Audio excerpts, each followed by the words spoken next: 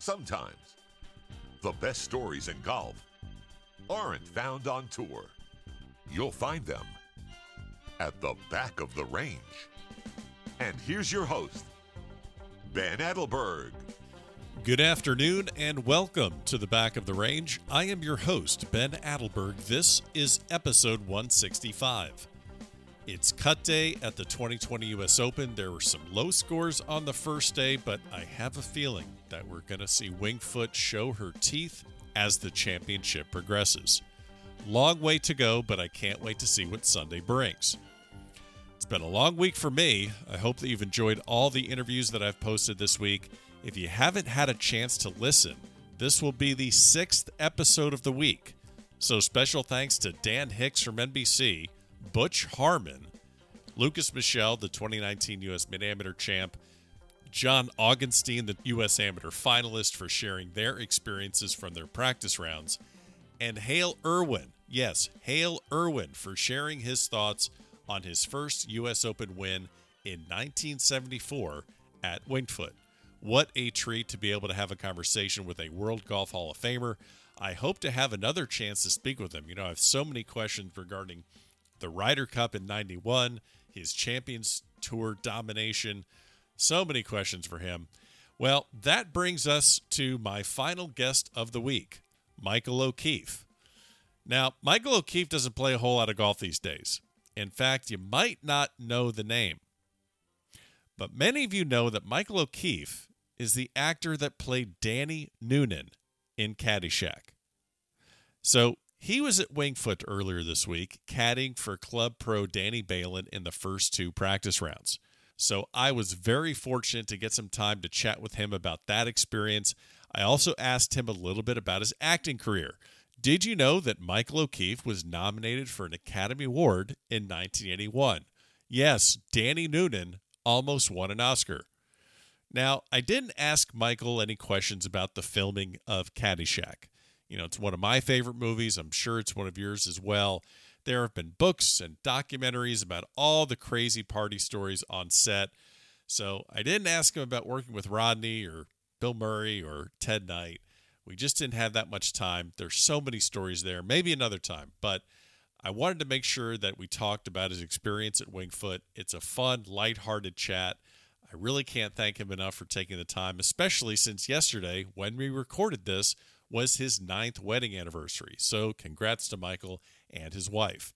Before we get to this episode, I wanted to let you know that Michael's appearance at the U.S. Open has had a tremendous impact on a charitable effort to raise money for the Winged Foot caddies that have been affected by the coronavirus. There's a GoFundMe page under the name of Richie's Gift. I'll put the link in the show notes. It has raised nearly $250,000 so far. Incredible effort. So I wanted to make sure that you all are aware of that. If you can, toss a couple bucks in there, help out some of the caddies. So let's get to this episode. It's a thrill. It's a little bit surreal. But yeah, I'm talking to Michael O'Keefe, Danny Noonan from Caddyshack. Michael, welcome to the Back of the Range. How are you?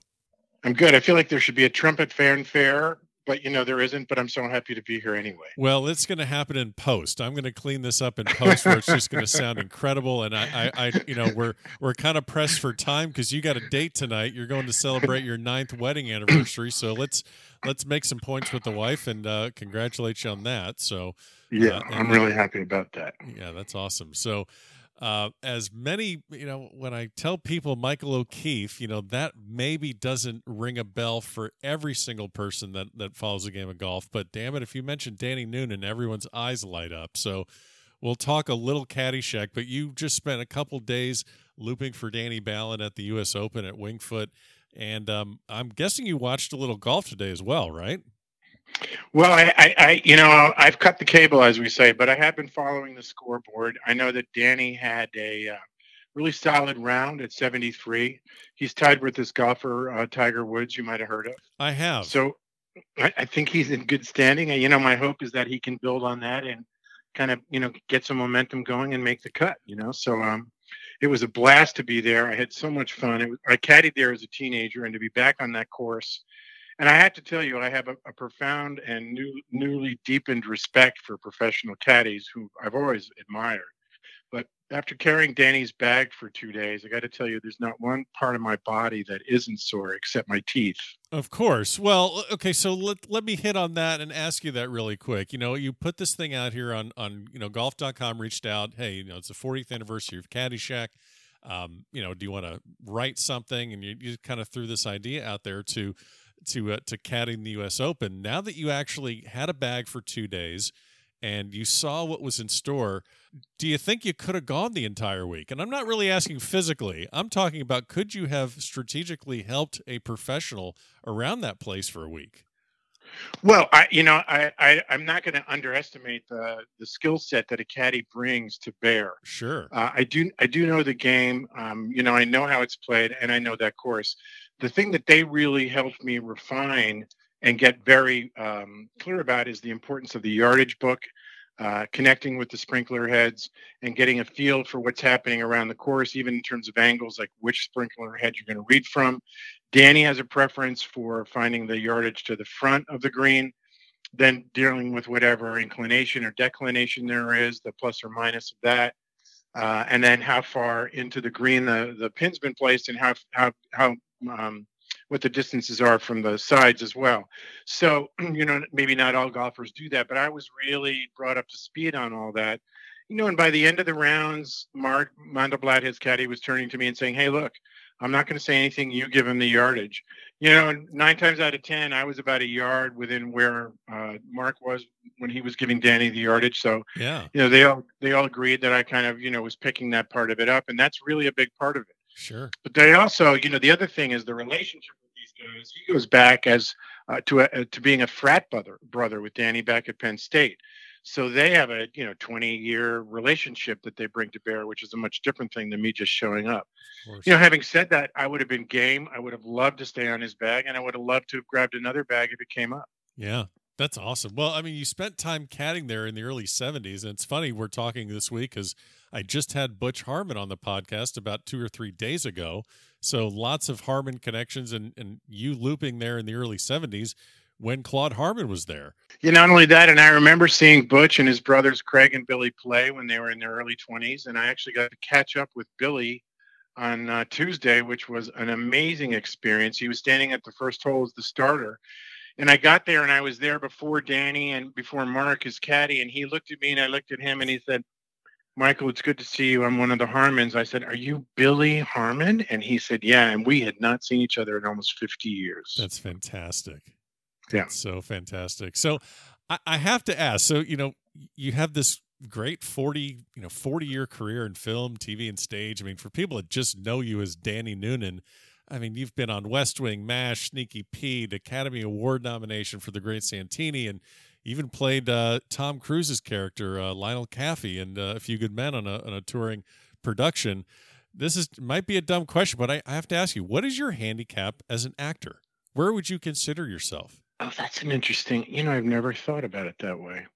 I think one of the things that happened for me early on was that, I had a lot of skills in a certain way, but I had a lot more arrogance than skill when I was young. Okay. And I had to find out the hard way about humility and its value to a career as an actor. We can't do what we do alone. We have to be open to suggestion, and we have to, cast ourselves in a way in which we relieve our doubts, our self-doubts, so that we can be of service to the story and the director and the other actors. That was not always my perspective, and it was certainly not always the way that I worked. And it took me a very long time to find my way into accord with those kinds of thoughts and ways of being. And ever since I have, my career has gotten a lot better, and my appreciation of my career has gotten a lot better. And now, 40 years later, it's even longer that I've been an actor. It's almost 50 years, actually. Okay. It is 50 years. I kind of started when I was 15. Okay. I'm just so grateful that it worked out. That's when sometimes people say to me, "What's your favorite part?" And, I've had some films and plays that have been more successful than others. But for me, the fact that it happened at all, that I was able to kind of, get out of the suburbs, find a way into Manhattan, start knocking down doors of agents, get some representation, impress enough producers and directors and writers to start getting jobs. And now here we are all these years later. And, I'm married and I'm celebrating my 9th wedding anniversary. I have a 7-year-old son, and I've never been happier. That's great. Yeah, and it's funny. It sounds a lot like the start of someone trying to make it as a professional golfer, where they're just like, "Hey, I don't know if this is going to work, but I'm going to do anything it takes to just take a chance on life and see if I can make it." So, the parallels I would imagine between trying to make it on the PGA Tour and trying to make it in the arts, they sound pretty damn similar. It is similar, and one of the things I noticed was the trajectory of the week. Even though I was only there for the first 2 days, the vibe on Tuesday was so much different from the vibe on Monday. And these guys had already begun to dial in their sort of laser-like focus so that when they got to today and they were teeing off, they can really have a kind of tunnel vision and a kind of myopia that would serve them on the course. And I could feel the difference. Monday was very loose. Everybody was dropping balls here, dropping balls there, cracking jokes. There was a radio on the golf bag, not unlike Al Cervic's radio. Who had? Oh, well, it was just like a Bluetooth speaker. Danny does. Danny does. So like towards the end of the day, we were out there and the sun started going down and the radio came on. I was like, yeah, okay, this is loose. Yeah. Tuesday, I got there and I was like, wait a minute, what's different? Something's different. And then when I kind of figured it out, then they actually were outgoing about it. And they told me, they said, look, today's different than yesterday. And it's going to be different for you and it's different for us. And you're going to have to kind of play catch up. And once I did, then we really got into a nice groove. Paul Azinger came by and Dan Hicks came by. We were on the front 9 on Tuesday. Jimmy Roberts came by a couple of times. He did a piece that's going to run on NBC on Saturday during the Open. Sure. I just had, to be able to connect with those guys on a professional level, to get inside the ropes at the U.S. Open on a course that I more or less grew up on. The question as to whether or not I actually ever did grow up is one that needs to be answered. But I did spend some formative teen years there, and I prepared for Caddyshack there. So to go back and revisit that. Sure. My mom's 90th birthday party was there because my brother Billy's actually a president. Yeah. And remember, when we had my mom's 90th, it was right there in one of those dining rooms. And, she passed away in July. So like one of the last really good times I spent with her was right at the Wingfoot. So all of those things were at play when I was there. And I just can't help but think, when we see top professional golfers on TV, we see them all the time. And even before COVID, you could attend a PGA Tour event or a Masters or a U.S. Open. But we've only seen Danny Noonan at Bushwood. We've only seen him in a movie. He's always existed in the minds of golfers, kind of frozen in time in the early 80s. And I'm just guessing these guys, when they see Danny Noonan reappear in the flesh 40 years later to U.S. Open, I can't think of anything that really compares to that. It's not normally. It's not like, oh, that's Tiger. Well, no shit. You see Tiger everywhere, but this is like Charlie Sheen coming in to pitch an Indians game. This is, that's pretty good. That's pretty good. But Tom Selleck hitting for the Detroit Tigers. I totally get it. But it doesn't make sense. Like there's one little time capsule where they've ever seen that character, and then he shows up on a bag. I'm guessing the looks you received this week were probably different than the typical looks you get at an airport. Well, one of the things I did was I grew my hair. And right. Once this was kind of becoming an idea, I was like, oh, don't cut your hair. Uh-huh. And then I got one of those Bushwood caps on eBay. I didn't save the real one from back in the day. Okay. And as soon as I put on that cap and I had the long hair, everybody was like, oh my God. Right. What is happening? And, they wanted to have selfies, and everybody from like the chef at Wingfoot to the groundskeepers to the caddies went crazy. They were so much fun to be around. And then a bunch of the golfers, John Rahm said hi. I had a couple of really great encounters with what's that young kid's name? Jefferson, and his dad name is Boyd. Oh, anyway, Boyd and Preston Summerhays. That's exactly right. Boyd and Preston Summerhays. And Preston hadn't seen the movie. Oh. And his dad just slapped his hand on my shoulder and he said, I want you to know, I love you're doing this.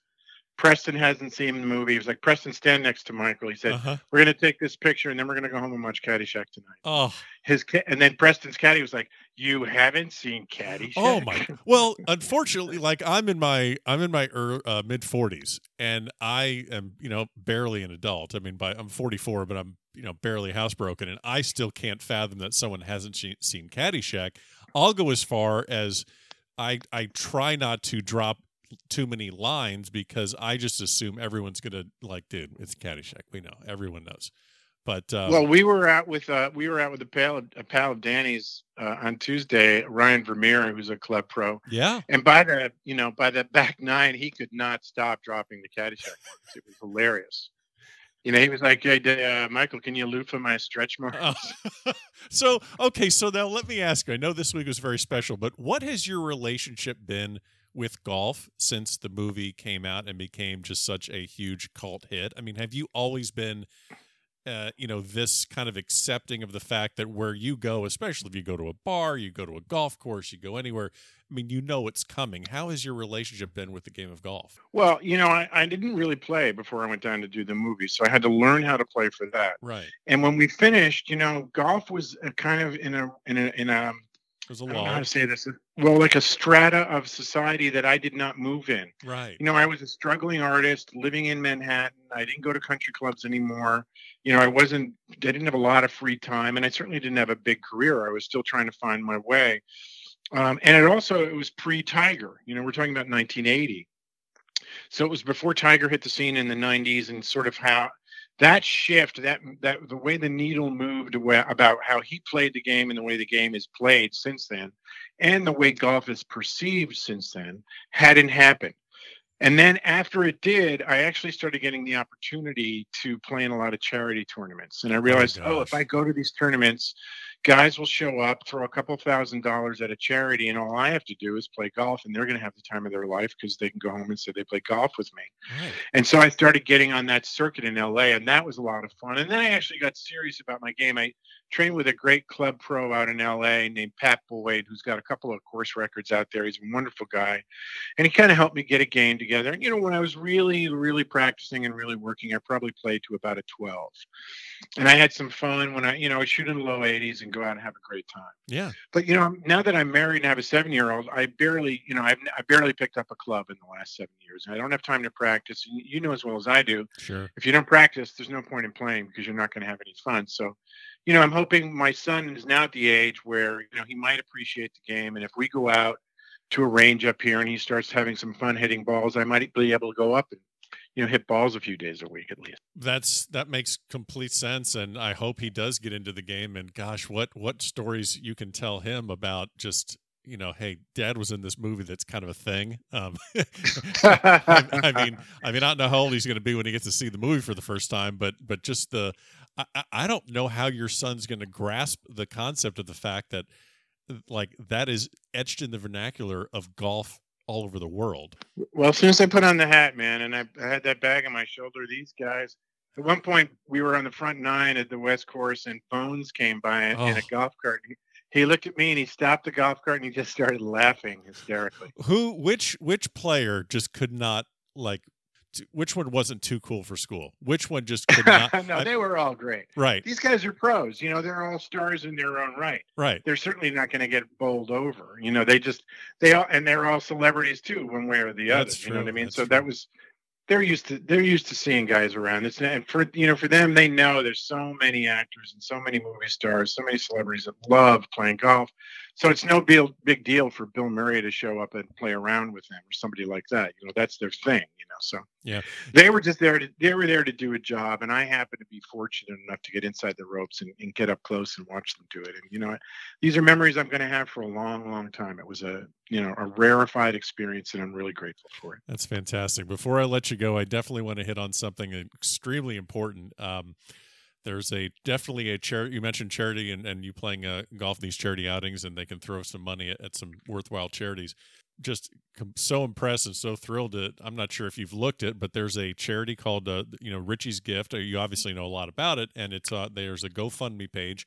I'll put the link, right. And I will put the link to that GoFundMe page in the show notes of this episode. But Richie's Gift is basically benefiting the Winged Foot caddies that are obviously, just like a lot of people, are hurting due to the coronavirus. I hope I'm delivering some news that you already know, but if not, oh yeah, no, I've been tweeting about that. Okay. Rich Eisen was kind enough to have me on his show, and we talked about it.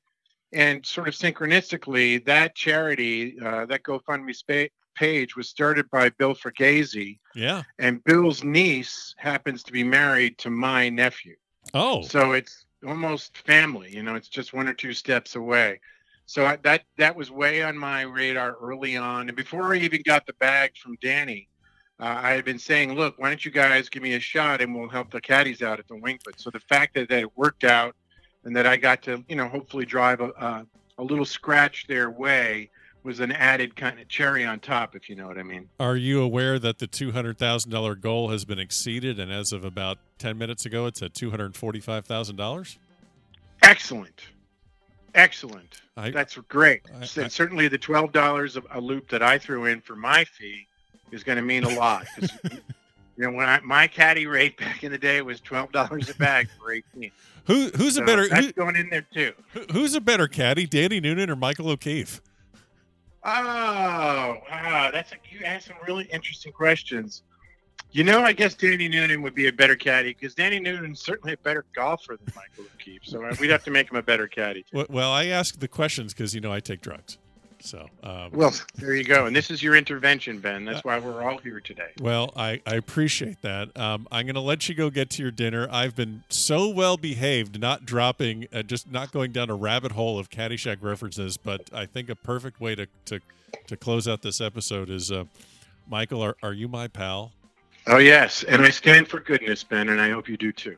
And there you have it. Special thanks to Michael O'Keefe for joining me here at the Back of the Range.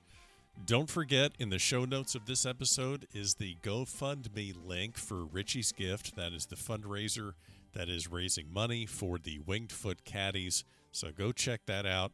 Enjoy the weekend. Enjoy the U.S. Open. Don't forget to keep following along on Facebook, Twitter, and Instagram. And we'll see you next time here at the Back of the Range.